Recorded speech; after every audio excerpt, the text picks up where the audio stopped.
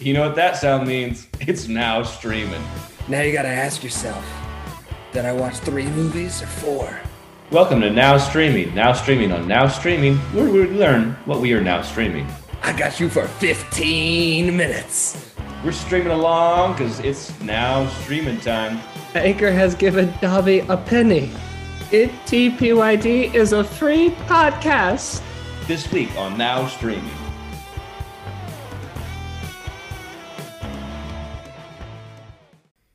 Welcome to the 74th episode of Not the Podcast You Deserve. I'm one of your hosts, Kyle, along with supposedly handsome Drew. That's me. Hey, guys. And Drew with you. Wait a minute, that's me. And I guess I'm going to go ahead and guess that y'all went and watched the Oscars as well this past weekend, huh? Oh, Absolutely. Yeah. Oh, yeah. I mean, after we did a whole episode about it, it's like we have to. We did like 3 about it leading up to it. And I think the thing that we have to start this podcast off with is that we willed it into existence. The Power of the Dog only took home 1 Oscar, and I was sure it was going to take home all of them. Right. So 1 is less than all of them, so I'll take it. Yes. I will take it. Absolutely. And I did think it was funny that they gave him Best Director because, in my opinion, winning that award and not winning any of the rest of them is kind of like saying, we liked your movie, but none of the things that were in it. Not what you chose to... Yeah. Well, I don't know. I think it's like, this is like when we made our own Oscars voting, it became very apparent that I'd never thought about like how hard it is to compare Dune to like an indie film about, you know, cowboys like back in the day. Like, I mean, that's not like the smallest feature. That's like Malcolm and Marie. Let's do that one. Like Dune is this swathing landscape, world, planet building, huge sci-fi film, and then Malcolm and Marie is literally 2 actors in 1 house. And it's like, how are you supposed to compare those two? Yeah, no, I got you. I'm with you on that. It was a wild show for so many different reasons. Number 1 being that I really did think that Power of the Dog was going to win all the stuff. And I was going to be like, that's it. Like, I quit. Like, I'm not good at watching movies. I shouldn't do it anymore. And I shouldn't care. And then, man, with Dune taking in, I think, 6 and just crushing it, with Coda winning Best Picture. I was like, these people get me. Like, this is great. Yeah. And Best Supporting Actor, Troy Kotsur. Best Supporting Actor? He was my vote for Best Supporting Actor, so I felt justified. Dude, he was so great in that movie, and it was so awesome to get to see them. I teared up when everybody was doing like the sign language for clapping hands or whatever, and I was tearing up. And then during his speech, I was crying too. I was like, "This is a really cool moment," you know. And it didn't go to Jesse Plemons for looking like a piece of wallpaper that was cut out from a home and dragged on the back of a horse during Power of the Dog. Wow. So like that was awesome. Was there an award that you guys thought the Academy crushed it on and you were fired up about? Yeah, I mean, Best Picture going to Coda was the one that I was super over the moon about. Like, as soon as we were done, like, voting about our Oscars on our Oscar pod, I then went and watched, like, all of the movies, or a lot of them that I hadn't seen, and Coda was one of them, and I was like, oh, man, I would have voted this for everything. It was so beautiful. So all 9,000 of the voters got it right. I will say the Troy Kotsur winning Best Supporting Actor for Coda, that made me really happy because when I saw the movie, I was like, I love this, and I think he stole the show. I was worried because it was a straight-to-streaming movie that like it wasn't going to get all of the love that it deserved, and apparently that was not a thing this year. No. Streaming movies got all the stuff. Which also, this is a little side tangent. I saw a thing where somebody was like, all the movies that were up for Best Picture, none of them were in the top 10 for grossing box office. Which I can see that. You know, a lot of times you get some more indie movies or whatever, and they aren't the big blockbuster, you know, Marvel movies for Best Picture. But I also didn't know, and maybe somebody at home can write in and tell me, I don't know how streaming, like how you measure that against box office production. Because like I streamed a lot of these movies at home. I don't know if they got box office credit for me watching it, right? Like I don't know if there's a 1-to-1 value for like, hey, with the monetary. Yeah, I streamed this for free at home. Did you get credit for like your gross box office score? Kyle, you look like you have a.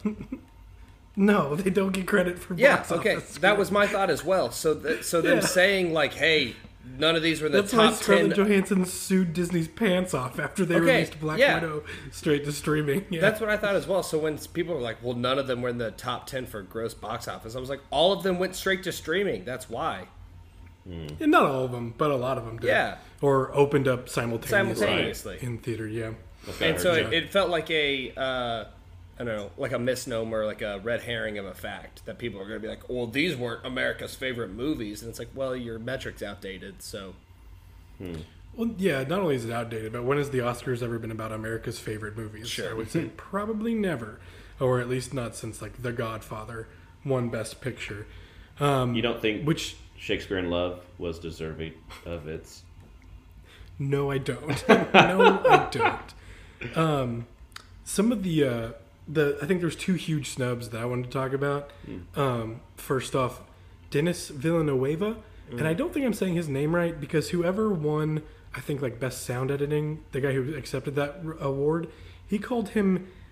I think he said Villeneuve? He pronounced it Denis Villeneuve. Oh yeah. And I was like, what? That's not how I've been saying it, so I'm wrong if that's the way to say it. But him not being up for Best Director, but them still winning, let me see, visual effects, cinematography, editing, score, production design, sound. Like, okay, so what about all that screams we shouldn't put this guy up for Best Director? I don't get that. I guess they're saying that he had such a great team around him that it doesn't take a great director to make a phenomenal movie when your team is that incredible and packed.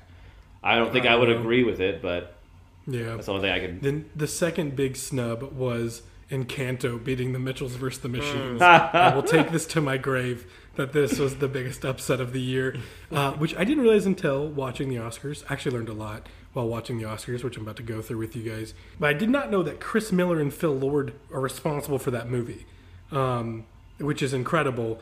These are the same guys who gave you Spider-Man Into the Spider-Verse, the Lego movies, and they got fired from Solo after they'd already finished the whole thing. And so by Howard, Ron Howard. But I did not realize that was one of theirs, and then I realized that I made a huge mistake because I said Mitchells vs. the Machines is the best animated movie since Frozen 2, and that's not true. Mitchells vs. the Machines is the best movie since Spider-Man Into the Spider-Verse, which was then, at that point, the best movie since Frozen 2. So, misnomer by me, but Phil Lord and Chris Miller are responsible for 2 of those 3. So, I'll watch anything they do. Also, the Lego movies are in there somewhere, so I don't know. They're just great. And I think every time they make a movie, I'm going to see it and I'm going to love it. Some other things I didn't know until watching the Oscars. I wanted to run by you guys. Number one, Kevin Costner has an Oscar. Yeah. For what? How? Waterworld. Wolves. My vote is for Waterworld as well. I think you're right, Crawford. Yeah, you're probably right. When they were like, Oscar winner, Kevin Costner, I was like, for what? How? Draft day. I think when you're watching the Oscars, it's like really kind of telling of which actors, people who are paid millions and millions of dollars to read a script for a living. It's really funny to see them out of their comfort zone on live TV and like reading a teleprompter, and some of them eyes are just like, and I am reading the next word on the teleprompter, and some of them do it really, really well. And then you get some people who can take a slap to the face and keep going without really stuttering or stumbling over everything. I don't know how he recovered from that, because that dude's such a pro. That dude is a pro. I would have, 1, been on the ground, and 2, probably crying.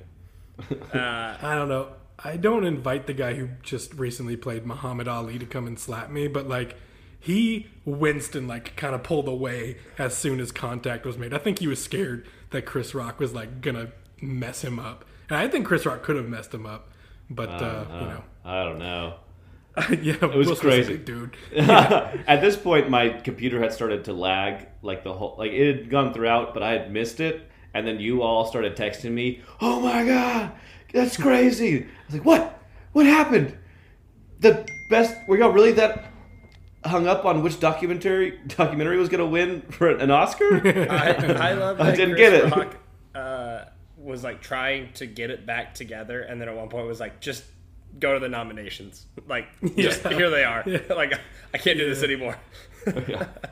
Say whatever you want about the whole deal, but Chris Rock's a freaking pro. Yeah, he is. Stood up there, he took a slap to the face, he kept going. He could have derailed the whole night if he wanted to, but he was a bigger man. That was really impressive. Something else I didn't know, Kenneth Branagh. Did anybody hear how many times he's been nominated for Oscars of different categories? No, I can't remember. I want to say at least 4, 5. So this year he broke an Oscar record for being the first individual nominated in 7 different categories throughout their career. Hold on, can I guess And some this of them? is the first one he had won. Oh, I didn't write them down. So I don't. Okay. I'm assuming it's the 2 actors and director and screenplays. I don't know what the other ones would be. Yeah, no, that's right. Oh, yeah. And then Ariana DeBose, who won for Best Supporting Actress, she marks for her portrayal of Anita in West Side Story. Anita marks the 3rd character in cinematic history that's been portrayed by 2 different actors, and both actors have won an Oscar. Wow. Can you name the other 2? Man, Batman, no. James Bond, no. Mary Poppins. Sherlock Holmes. What if I told you I was going to make you an offer you can't refuse? Then I would have to take the offer. Oh, okay. That seems like a cop-out. Oh, this was Don a Vito hint. Corleone. This was a hint. Okay. Marlon Brando and Robert De Niro. Okay, but that's the same character. It's just a sequel. Sure. It's or a not. prequel. It's not a remake 30 years later or like 50 years later or whatever.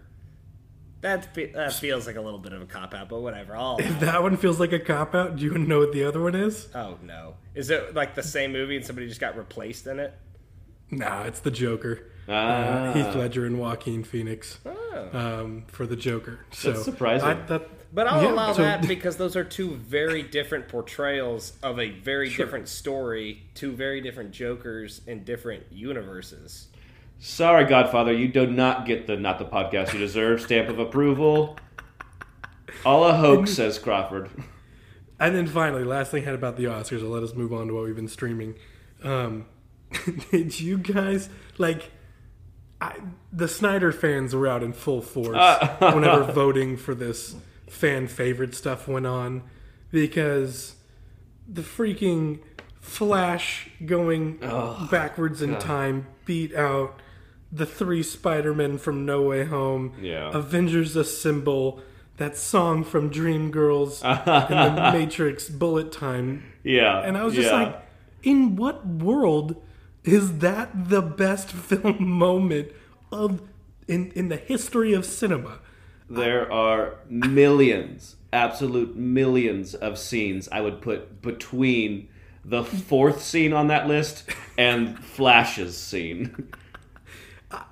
I can't even comprehend the fact that someone's consciously saying this is the most cheer-worthy moment of all time. Like Luke blowing up the Death Star, like Miracle on Ice, you're so... No, man. When Ezra Miller whips his wrists through the air and lightning shoots from out. Your professional opinion, how is his stance as he's about to take off and run at the speed of sound? As a PE teacher, I'm glad you brought this upon. I do have a degree in kinesiology, and I think he's supposed to be speed skating, like Apollo Ono, speed skating through time and space or whatever. But it looks so lame. It looks so bad. I get you're trying to be dynamic and how do we make running cooler? And unless you're gonna put Tom Cruise as the Flash, which oh my gosh, sorry, I need to sit with this idea for a second. Okay, and I'm then back. Army of the Dead winning the favorite that's what I was movie bring of up. the year. I was like, all right, so everybody's just This is super Zack Snyder fans. They must be the only people who got the links to vote. Because I didn't know I could vote. Yeah. I didn't know where to vote. I would not have voted for either of those things that ended up winning. Yeah. I would agree. Listen, I love The Flash, and I'm just gonna abstain from the conversation. Because you can't know. There is no cinematic moment that is better than Avengers Assemble, and that is. Listen, that is. Here's what I think happened.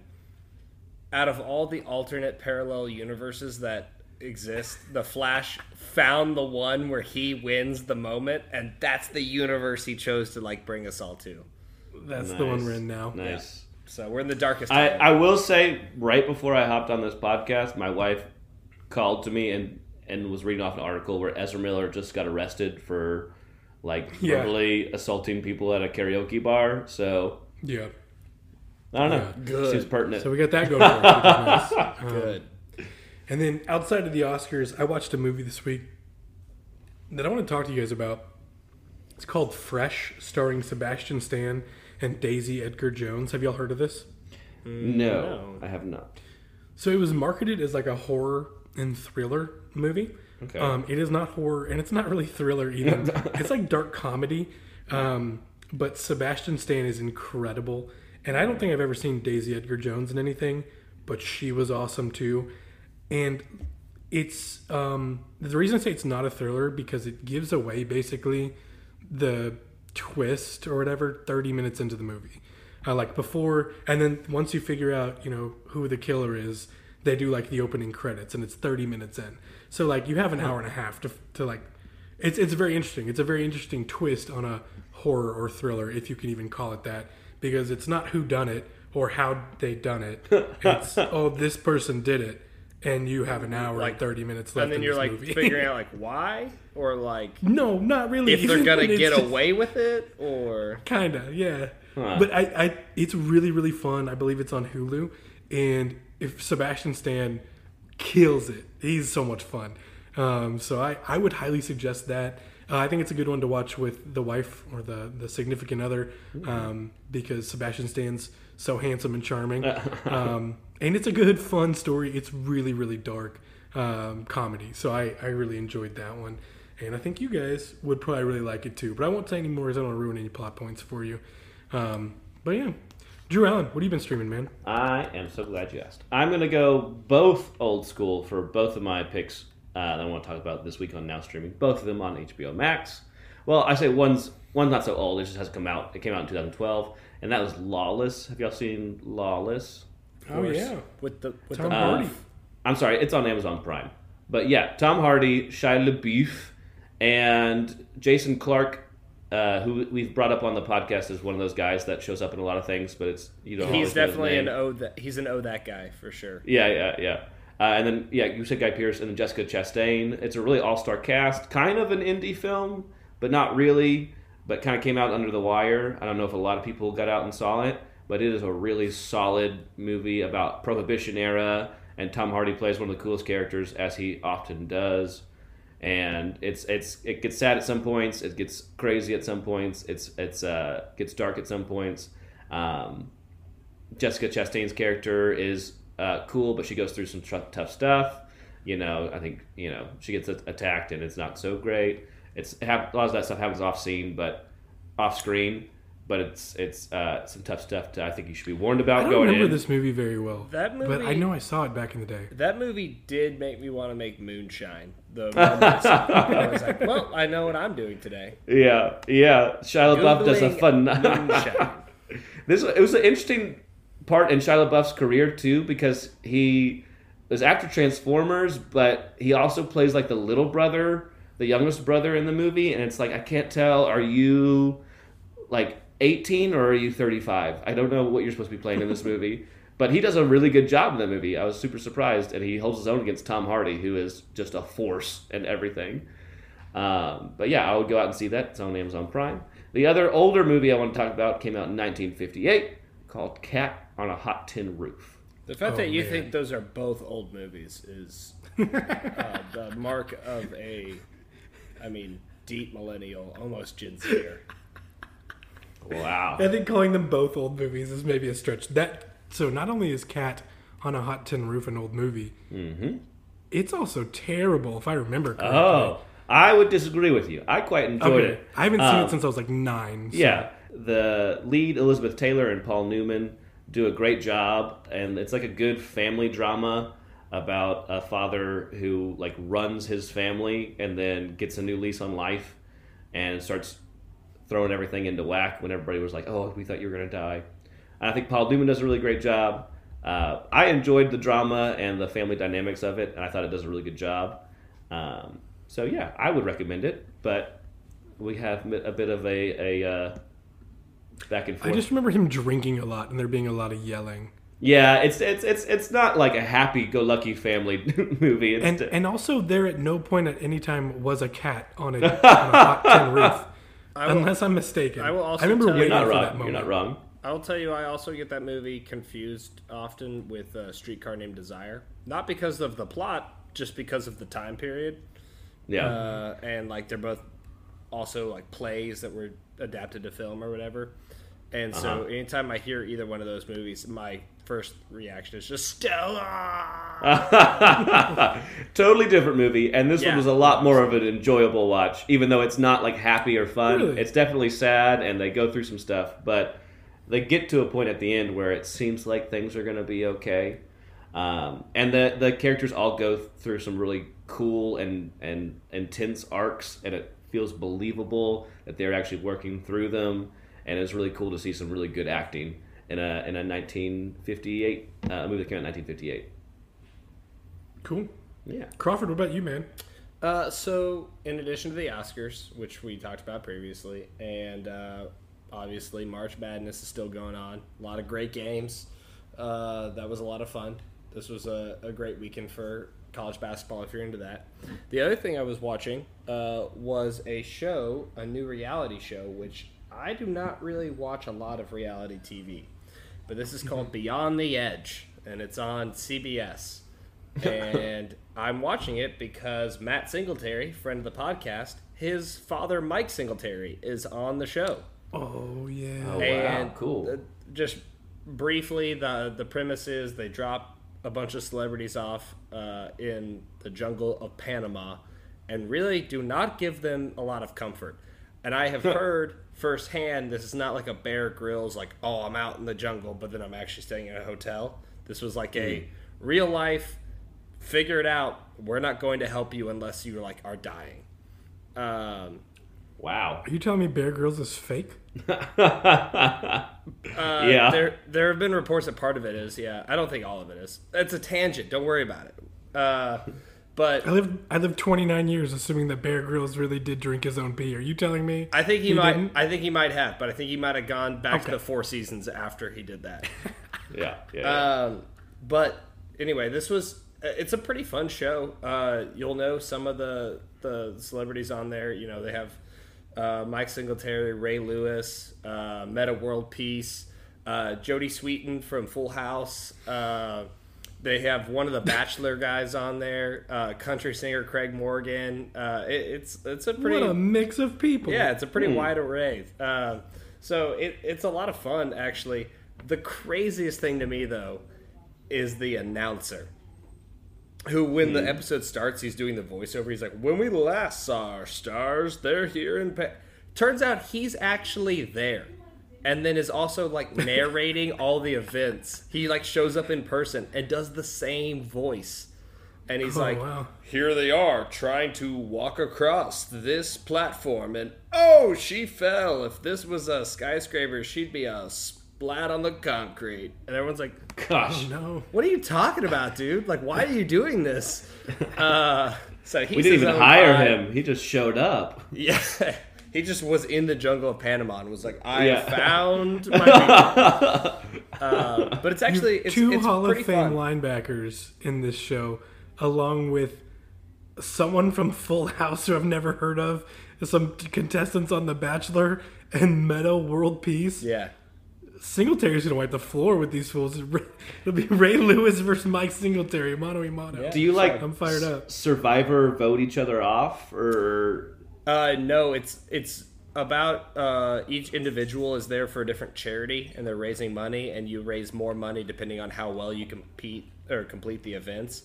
but at any point you can ring a bell and like you leave immediately. Like when you ring the Meta bell. World Peace is soft. He's the first one jumping out, I bet. You'll have to watch and find out. Wow. Okay. I will say I heard some inspirational speeches from Mike Singletary and Ray Lewis convincing I people bet. not to quit. And Oh. it was one of the most like, I'll never quit anything again moments I've ever heard. I was about to say, I'm going to watch this just because I want to hear Singletary and Ray Lewis give some speeches. Yeah. I bet they're great. Yeah, so it's actually a pretty fun show. But, you know, this is a guy who doesn't watch a lot of reality TV, but I enjoy it a lot. Cool. And if you really enjoyed this episode a lot, feel free to let us know. I'm not even going to give the handles for anything anymore. You know, figure it out. Listen to another episode. You know, something big coming up this weekend. Jared Leto is starring in Morbius, which is a movie I don't think anybody actually wants to see, but I'm sure we all probably will get around to it sometime in the next year or so. And that brought us to our next episode of singers who turned into pretty great actors. And that's next on Not the Podcast You Deserve.